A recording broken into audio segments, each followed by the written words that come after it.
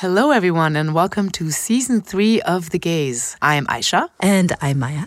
And we're back for another whole season. Yeah, I can't believe we made it to Season 3. It feels like eons ago we started this podcast. That's true. It's been a couple of years. And it started out as a radio show, then became a podcast. And after the last season, we wondered if we'd come back for another season. But we're back. We're actually back with funding this year. And that's really exciting for us. You'll notice that the production value of our podcast is going up quite a bit because Women in View, which is a really great organization that is looking for gender parity in film and television for women in Canada, has generously supported our season.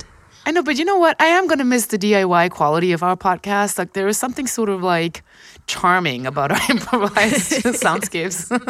But regardless, it's a really exciting season for us because we've got 4 episodes planned, and this is episode 1. But before we actually get into the meat of this whole thing, Maya, you've been really busy. So give us a really quick update on what you've been up to. So I just wrapped and I'm in post-production for a short doc about my dad called The Haircut with CBC. So it'll be on CBC's online platforms soon. And I'm also in an incubator program called Breakthrough through the Documentary Organization of Canada to develop my feature doc about zombies. And then I just released a music video for Language Arts with my partner. We shot this really psychedelic, fun music video that we used all this footage we shot from like Mexico and British Columbia, and we projected it through a giant kaleidoscope. Oh, it's such a great video. I actually just watched it. And we're going to link it to our page. So make sure that you check it out because it does make you feel like you're 5 again and you're looking through one of those turning kaleidoscopes. So it's a fantastic video, Maya. Yes, thank you. And Aisha, you've been working on a mammoth of a project. Well, yeah, The Mammoth is my first documentary feature film, and I have been talking about it quite a lot in the last couple of years, if you've been listening to this podcast for that long. And I finally started production. So in September, I dragged my entire family to Saskatchewan, and I'm still shooting a little bit in Toronto and going back to Saskatchewan a few more times. So it is a long-term project, but I hope that within the next season or 2 of The Gaze, this film will be done. I can't wait to see it. Yeah. Well, we're really excited that you are back listening to us because over the last 2 seasons, we've also gotten some wonderful, wonderful feedback from our listeners. Actually, I was in the subway last week and I ran into your sister and she was with a friend and she asked me how I knew Hasina, and I told her that I knew you and that we did a podcast together, and she like freaked out. I was like, oh my gosh, you're Maya from The Gaze. And that was so funny. It was like a celebrity sighting. Podcast. So anyway, it's really awesome that people who aren't our immediate family or friends are listening to The Gaze, and we really appreciate having you here, and we would love your feedback. So thanks for listening. We have a really exciting season planned.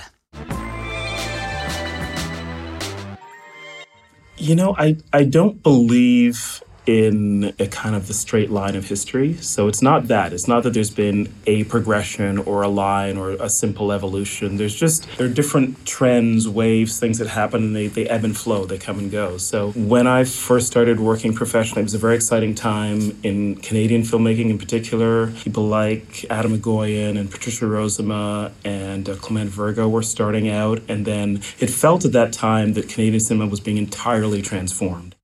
So that was Cameron Bailey, artistic director of the Toronto International Film Festival, talking about an exciting time when he started out in his career, where really different types of films were being made by some interesting and important Canadian filmmakers, and how some of the changes and moves that were happening in cinema seemed to kind of regress and things reverted back to how they were. So we thought it was a great place to start because this season, season 3 of The Gaze, we will be looking at how to create sustainable change in the industry. What are some initiatives and real solutions to make that happen? Right, because if you've been listening to us for the first 2 seasons, you know that Maya and I are very good at isolating and identifying some of the problems and really talking about them and inviting guests to sort of help us illuminate those issues. And then we thought, you know what, let us shift a little bit and talk about solutions instead this time, because it is 2018 and we're hoping things will change. So in this first episode, we're taking it a bit broader. We're going to be speaking with a lot of important leaders in the industry. We'll be talking, of course, to Cameron Bailey about his involvement and what he can do or what he sees as possible solutions to making a a shift. We also speak with Rina Fraticelli, the executive director of Women in View, about some really amazing initiatives she's doing to create real change. And we speak with Rad Simonpillai, a film critic from Now, and his very interesting involvement, new and recent involvement in shining light on the issue and some solutions. And we start off with Cameron Bailey because when we thought about this episode, we thought about the article he wrote for the Globe and Mail because it was an idealist call to action for filmmakers. He wrote an article in which he was addressing filmmakers, actually, and not necessarily broadcasters or institutions, and saying what we need the stories that Canada is telling to change.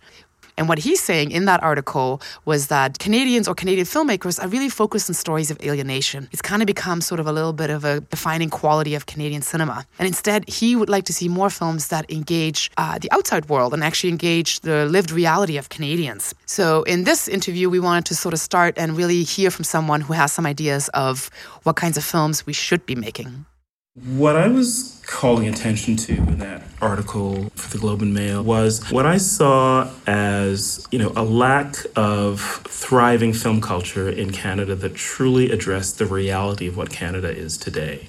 We see almost 400 feature films that are made in Canada every year. And just given what film is in terms of the cost that it takes to make a movie and who gets to make film, the kind of education that's needed, most of the filmmakers are middle and upper middle class filmmakers. Most of them still are white, and they're making films from a kind of a perspective that I thought just didn't fully reflect certainly the Canada that I live in. And I wanted to see more of those stories that were engaged with the social reality, that saw the drama just in the real lives that Canadians are living, lives that are full of drama, full of threat and danger and excitement and interest and surprising stories. And rather than simply see the story again of the coming of age of a young middle-class white man, which we have seen many, many times, I just thought, let's look around us. If you're riding public transit in Toronto or Montreal or Vancouver, there are hundreds of stories all around you. And I just was not seeing those stories on screen, and I wanted to call attention to that.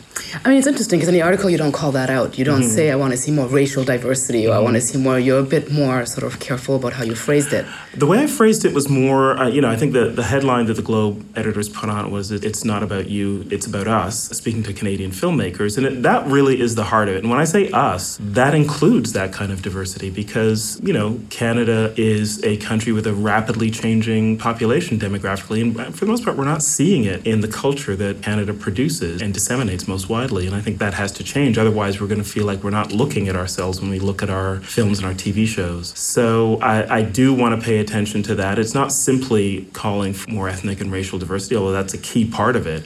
It's really just, can we see ourselves? Can we see Canada today on screen? What are some of the things you think that needs to happen in our industry, in our local industry, to push more of this? Telefilm Canada just announced that they will be making more first features. They're working with Matt Johnson and others to kind of ramp up I think they're going to make 50 first feature films every year, which I can't wait to see them because that is not an easy thing to do. They've said that they're going to look hard in terms of who gets to make those first feature films. I think it's really critical that who they choose as the filmmakers does reflect the diversity of the country and reflects the kind of voices that we've been talking about. If they can do that, then I think there's a chance. If they can do what institutions almost never do in this country, which is to actually tap fully into the creativity that's out there, then I think we're going to see some amazing work. I have been so impressed by the music that's coming out of the suburbs of cities like Toronto, for instance, right? They're not coming out of official institutional cultural programs. They're coming out of people sitting in their bedrooms on their laptops making beats that then people like Jay-Z hear. And suddenly, they're global and they never went through the Canadian cultural infrastructure.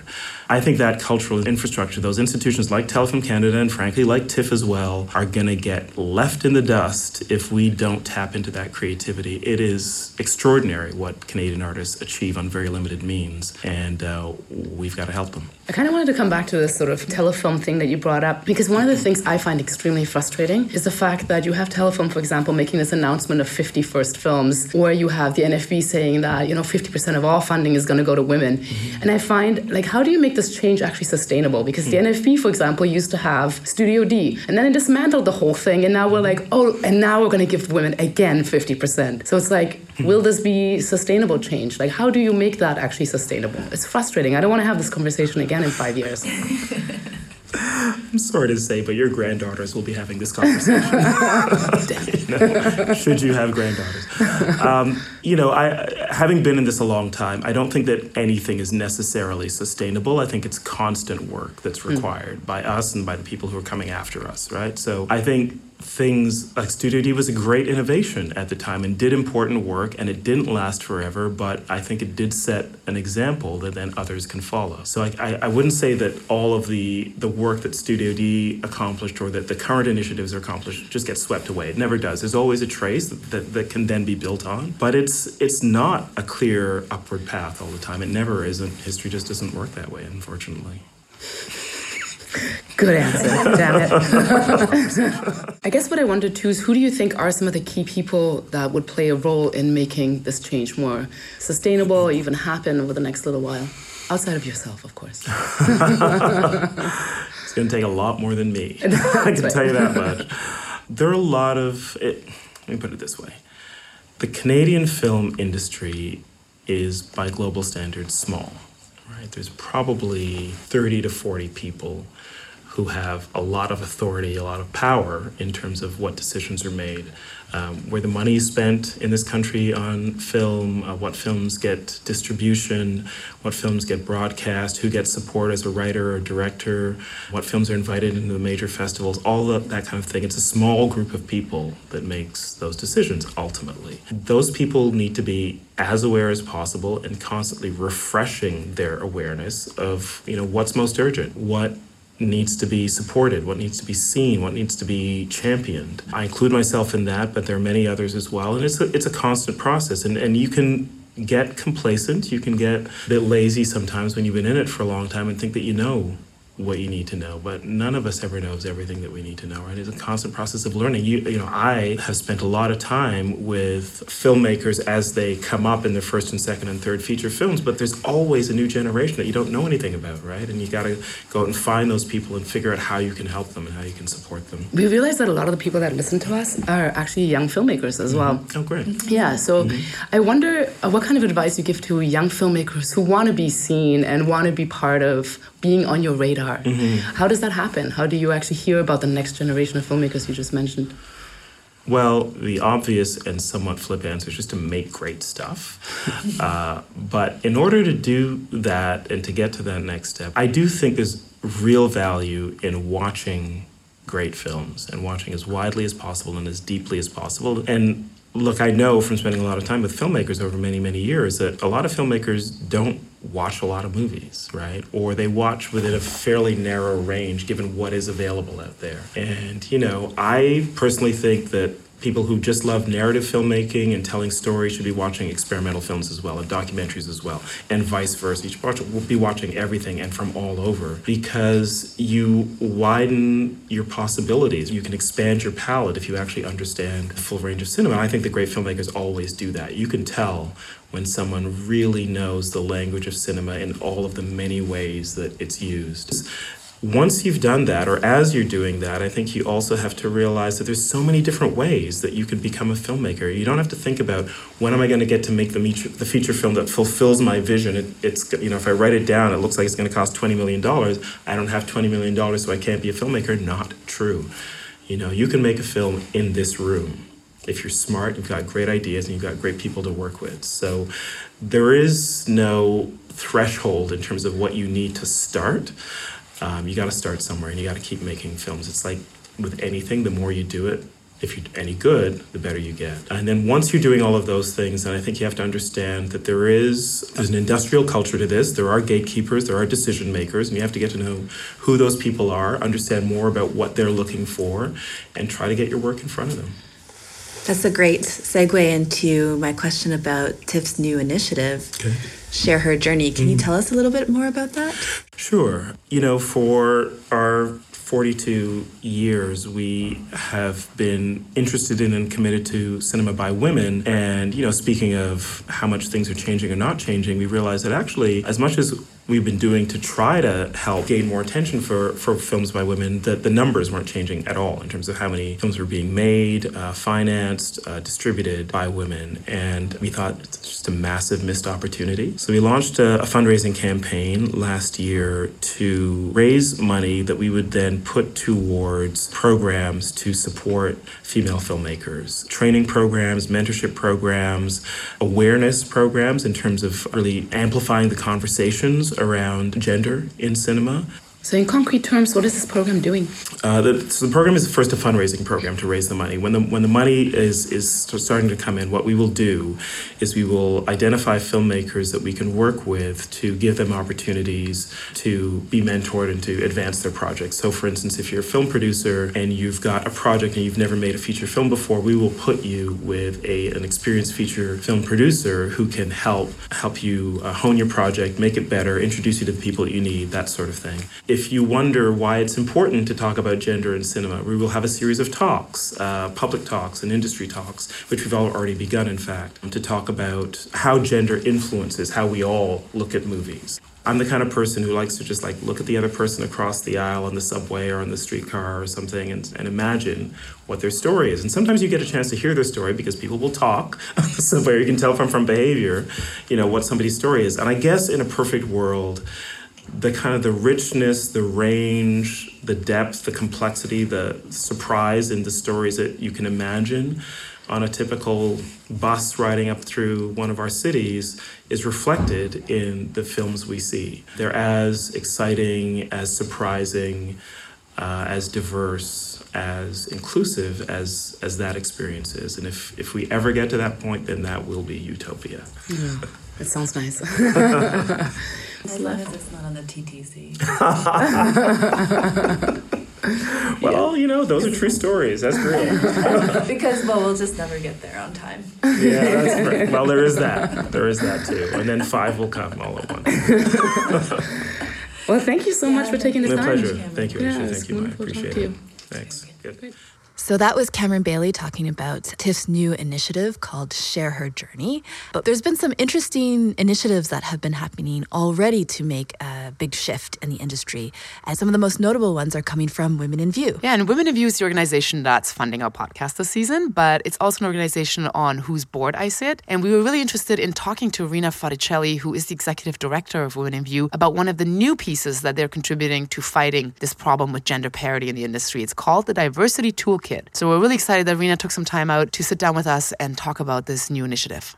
So thank you, Rina, for being here with us today. You have a very long career in film, and you started way back with the National Film Board. Maybe you can tell us a little bit about what you did at the NFB and in particular at Studio D, which I think some people don't know what Studio D is, but you played a really central role there.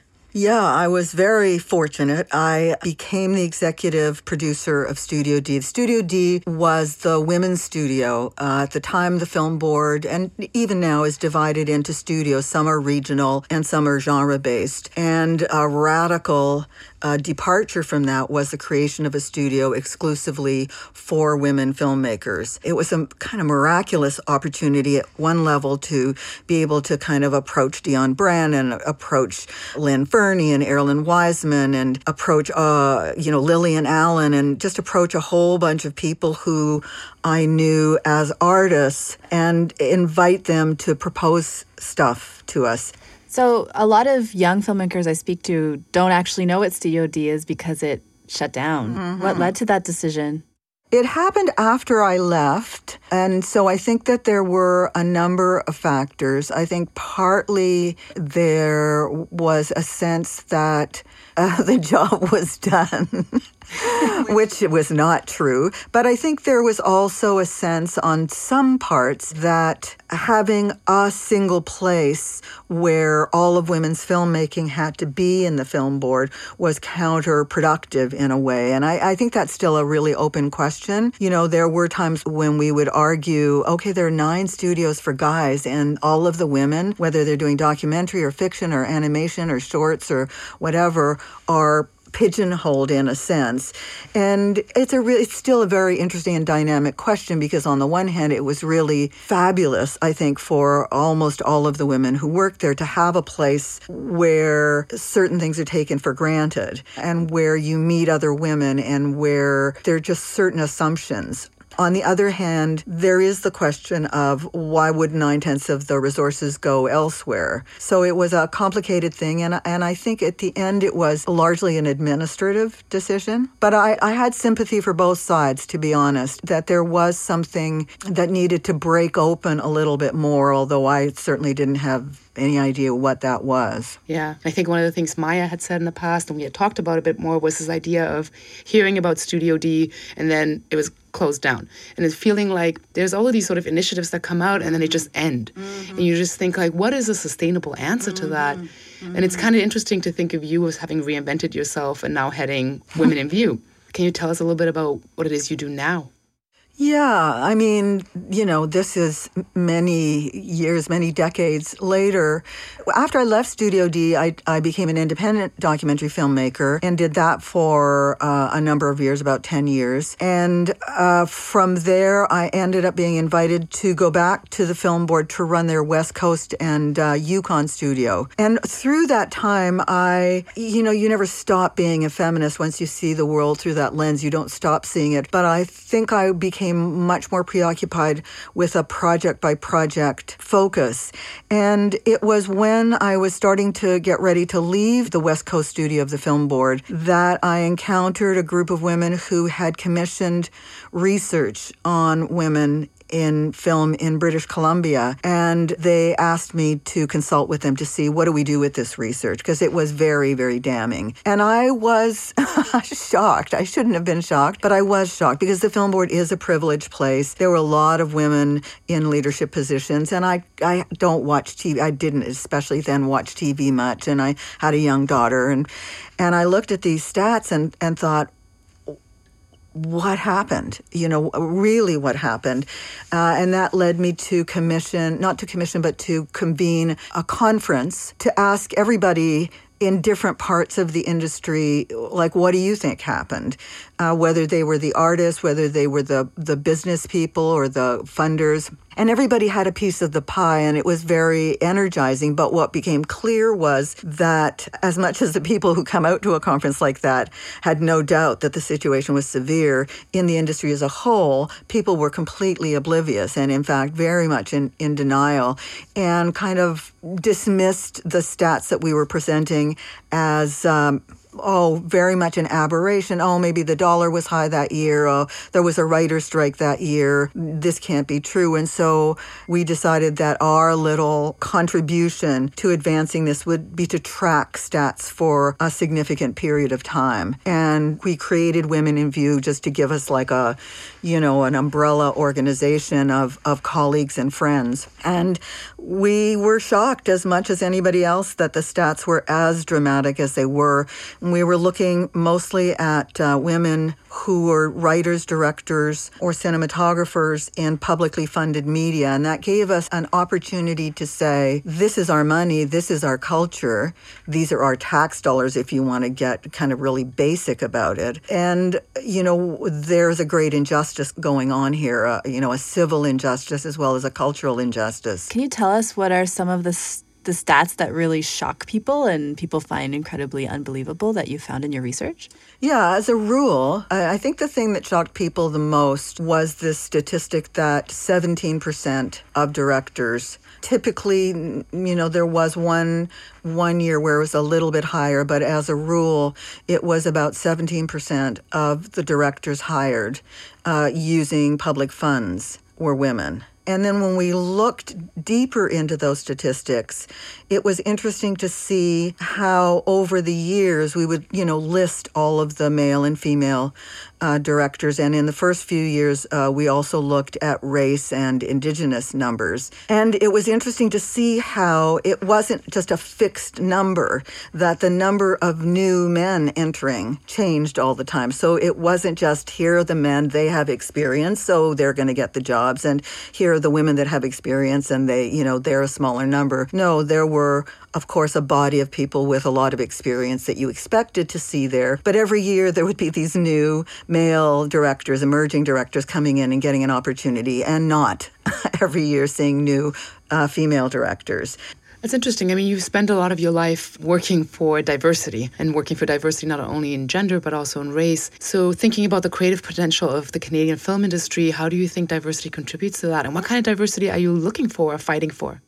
I mean, Canada is so bold about trumpeting our distinct diversity, and we are an incredibly fortunate country relative to the norm outside of Canada, particularly now. But that diversity just isn't reflected in the culture. So we certainly don't have diversity of race. It's only recently that the efforts of the Indigenous community have started to make an impact so that there's greater awareness and greater support to make sure that those voices are present. But if we want to tell stories in a precise way, in a focused way, narrative, whether you're talking about theater, whether you're talking about fiction, whether you're talking about film, it's all about specificity of story. The more specific, the more precise, the more true to an individual experience, that's when it's going to be a universal story. That's when it can travel the whole world.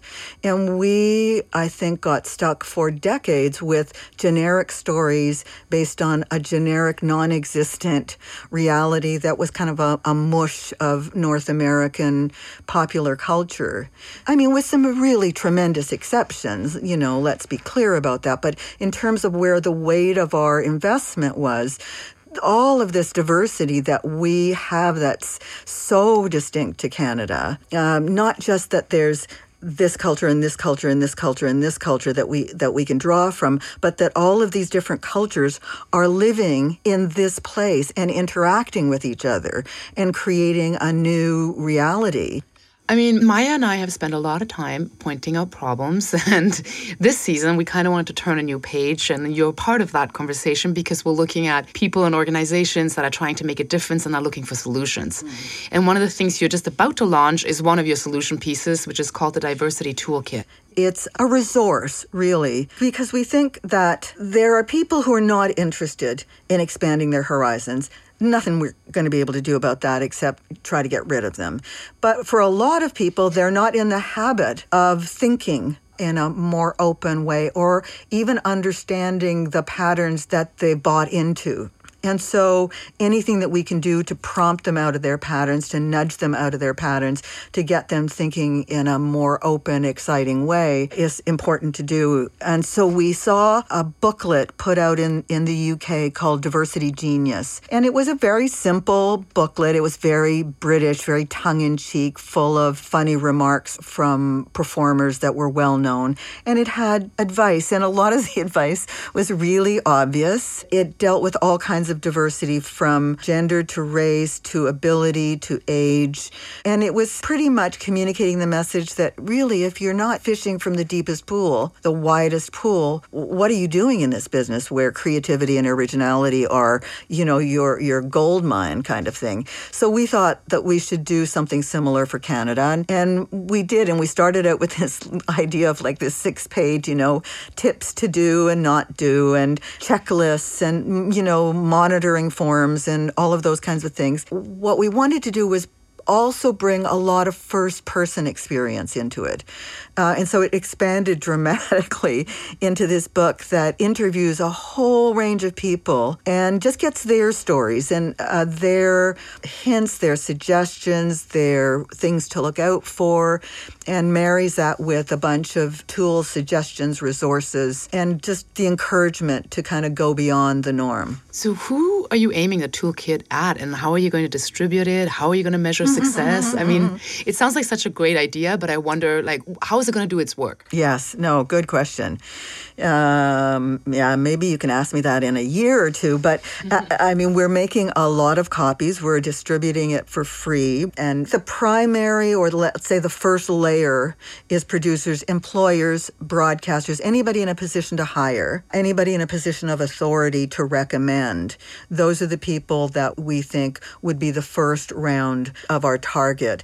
In addition to that, because we've included so many profiles of women across the country in different aspects, it's also aimed at individual women in the industry in two ways. One is there's a bunch of suggestions and resources and helpful remarks for them, but it's also to remind them that there are all these other women in a similar position. And one of the things that we really hope will come out of it for the women in media is to get them to realize how many others like them there are, and to turn their energy not entirely away from, but to include, in addition to the Old Boys Network, this tremendous resource of other women who, if they hook up with these other women, they can sidestep that power structure altogether or to a large extent.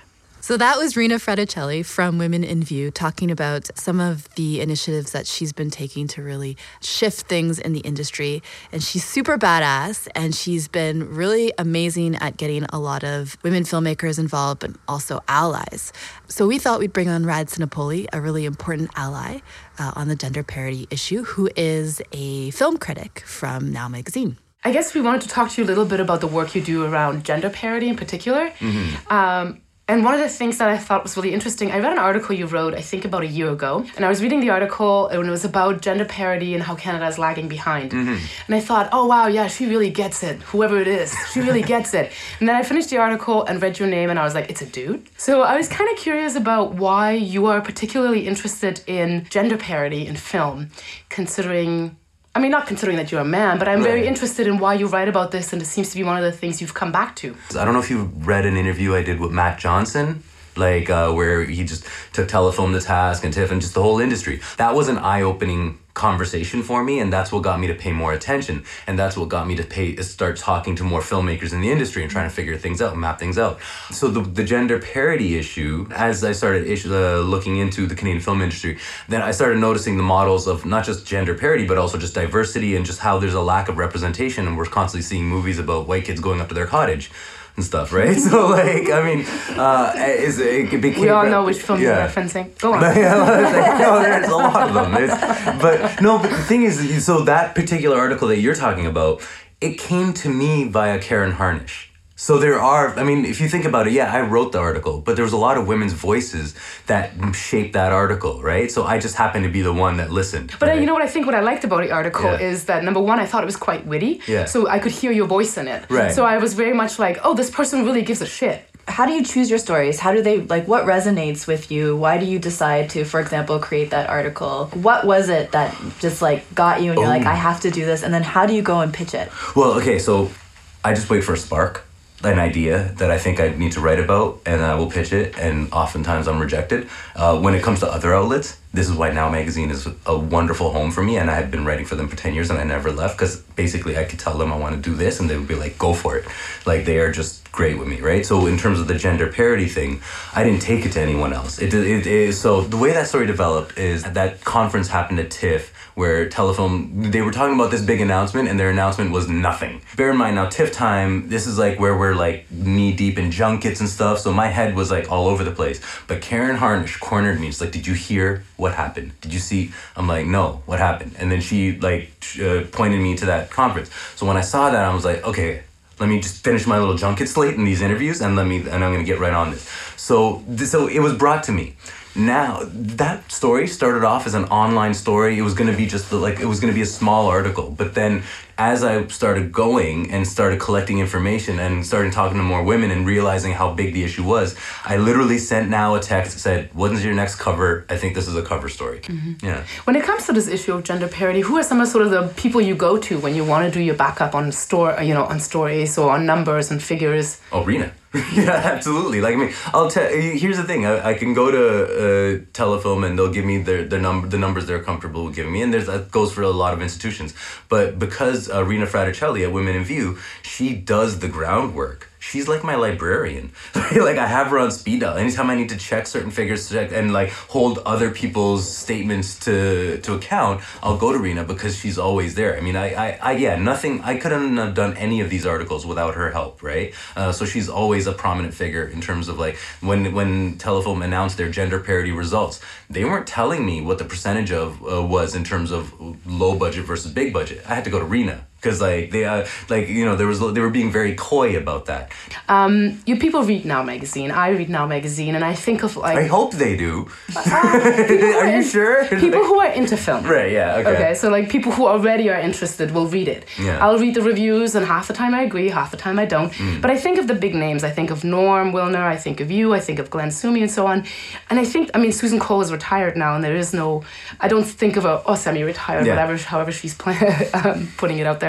And I think I don't know another woman at Now that is a big figure that I would follow as much or has established themselves so much.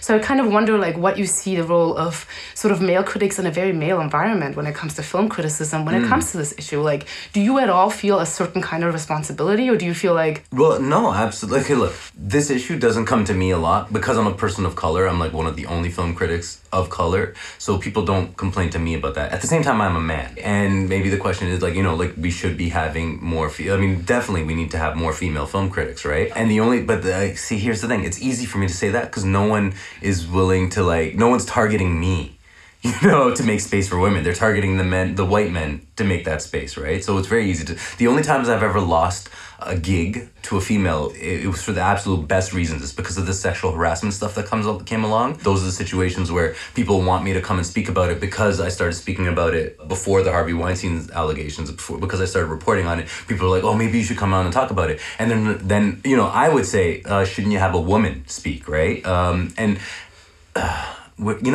the thing though. We shouldn't need those excuses to have a woman come out and speak on this subject. They should also be able to speak on every subject, like any kind of film reviews, any opinion. We should be making spaces except for those situations. Like, I mean, apart from just those situations where their voice matters the most. I mean, I remember when I was a film, earlier on, when certain outlets would call me because the subject is diversity, but they wouldn't call me for other subjects. And that doesn't work. I can't be a film critic just to talk about whenever the industry cares about diversity. Like, it's got to be an ongoing thing. So I think... what's my role in this? I think the best I could do is champion female voices and then try and find the opportunities to work with female. There's a reason I said yes to your podcast. It was because two women asked me to come and talk about these issues. I'm like, yeah, I'm coming, right? So, but I mean, I generally say no to these things. Just so you know. It was in our lovely website. I didn't see the website. I saw the email. Logo. I saw Maya and Aisha, and I'm like, yeah, I'm coming. That's fine, right? But I think everyone has to just on a day-to-day basis consider about look around their team and see am I hearing different opinions, or do I just want to be comforted with the opinions I feel comfortable with? So this is the end of our first episode of Season 3 of The Gaze. Thanks for tuning in and listening. And in the next few episodes, you're going to hear both established and more emerging filmmakers, and you're also going to hear about various initiatives in TV and in film that really are addressing and trying to grapple with this whole gender parity issue. Yeah, and if you want to find any links or references we mentioned in the episode, you can visit our website, www.thegazeradio.com, to find out more. And we look forward to having you back next month. Wait, before we go, Maya, what was your favorite part of doing this episode? My favorite part of this episode was just hanging out with you, Aisha. Oh, Maya, please. But no, I actually loved it. I really enjoyed speaking with all these players in the industry. They really gave fabulous interviews and were really generous with their time. That's true. And it was so fun to bop around the city with you and go visit all these people in different places. So listen in next month for episode 2 of Season 3.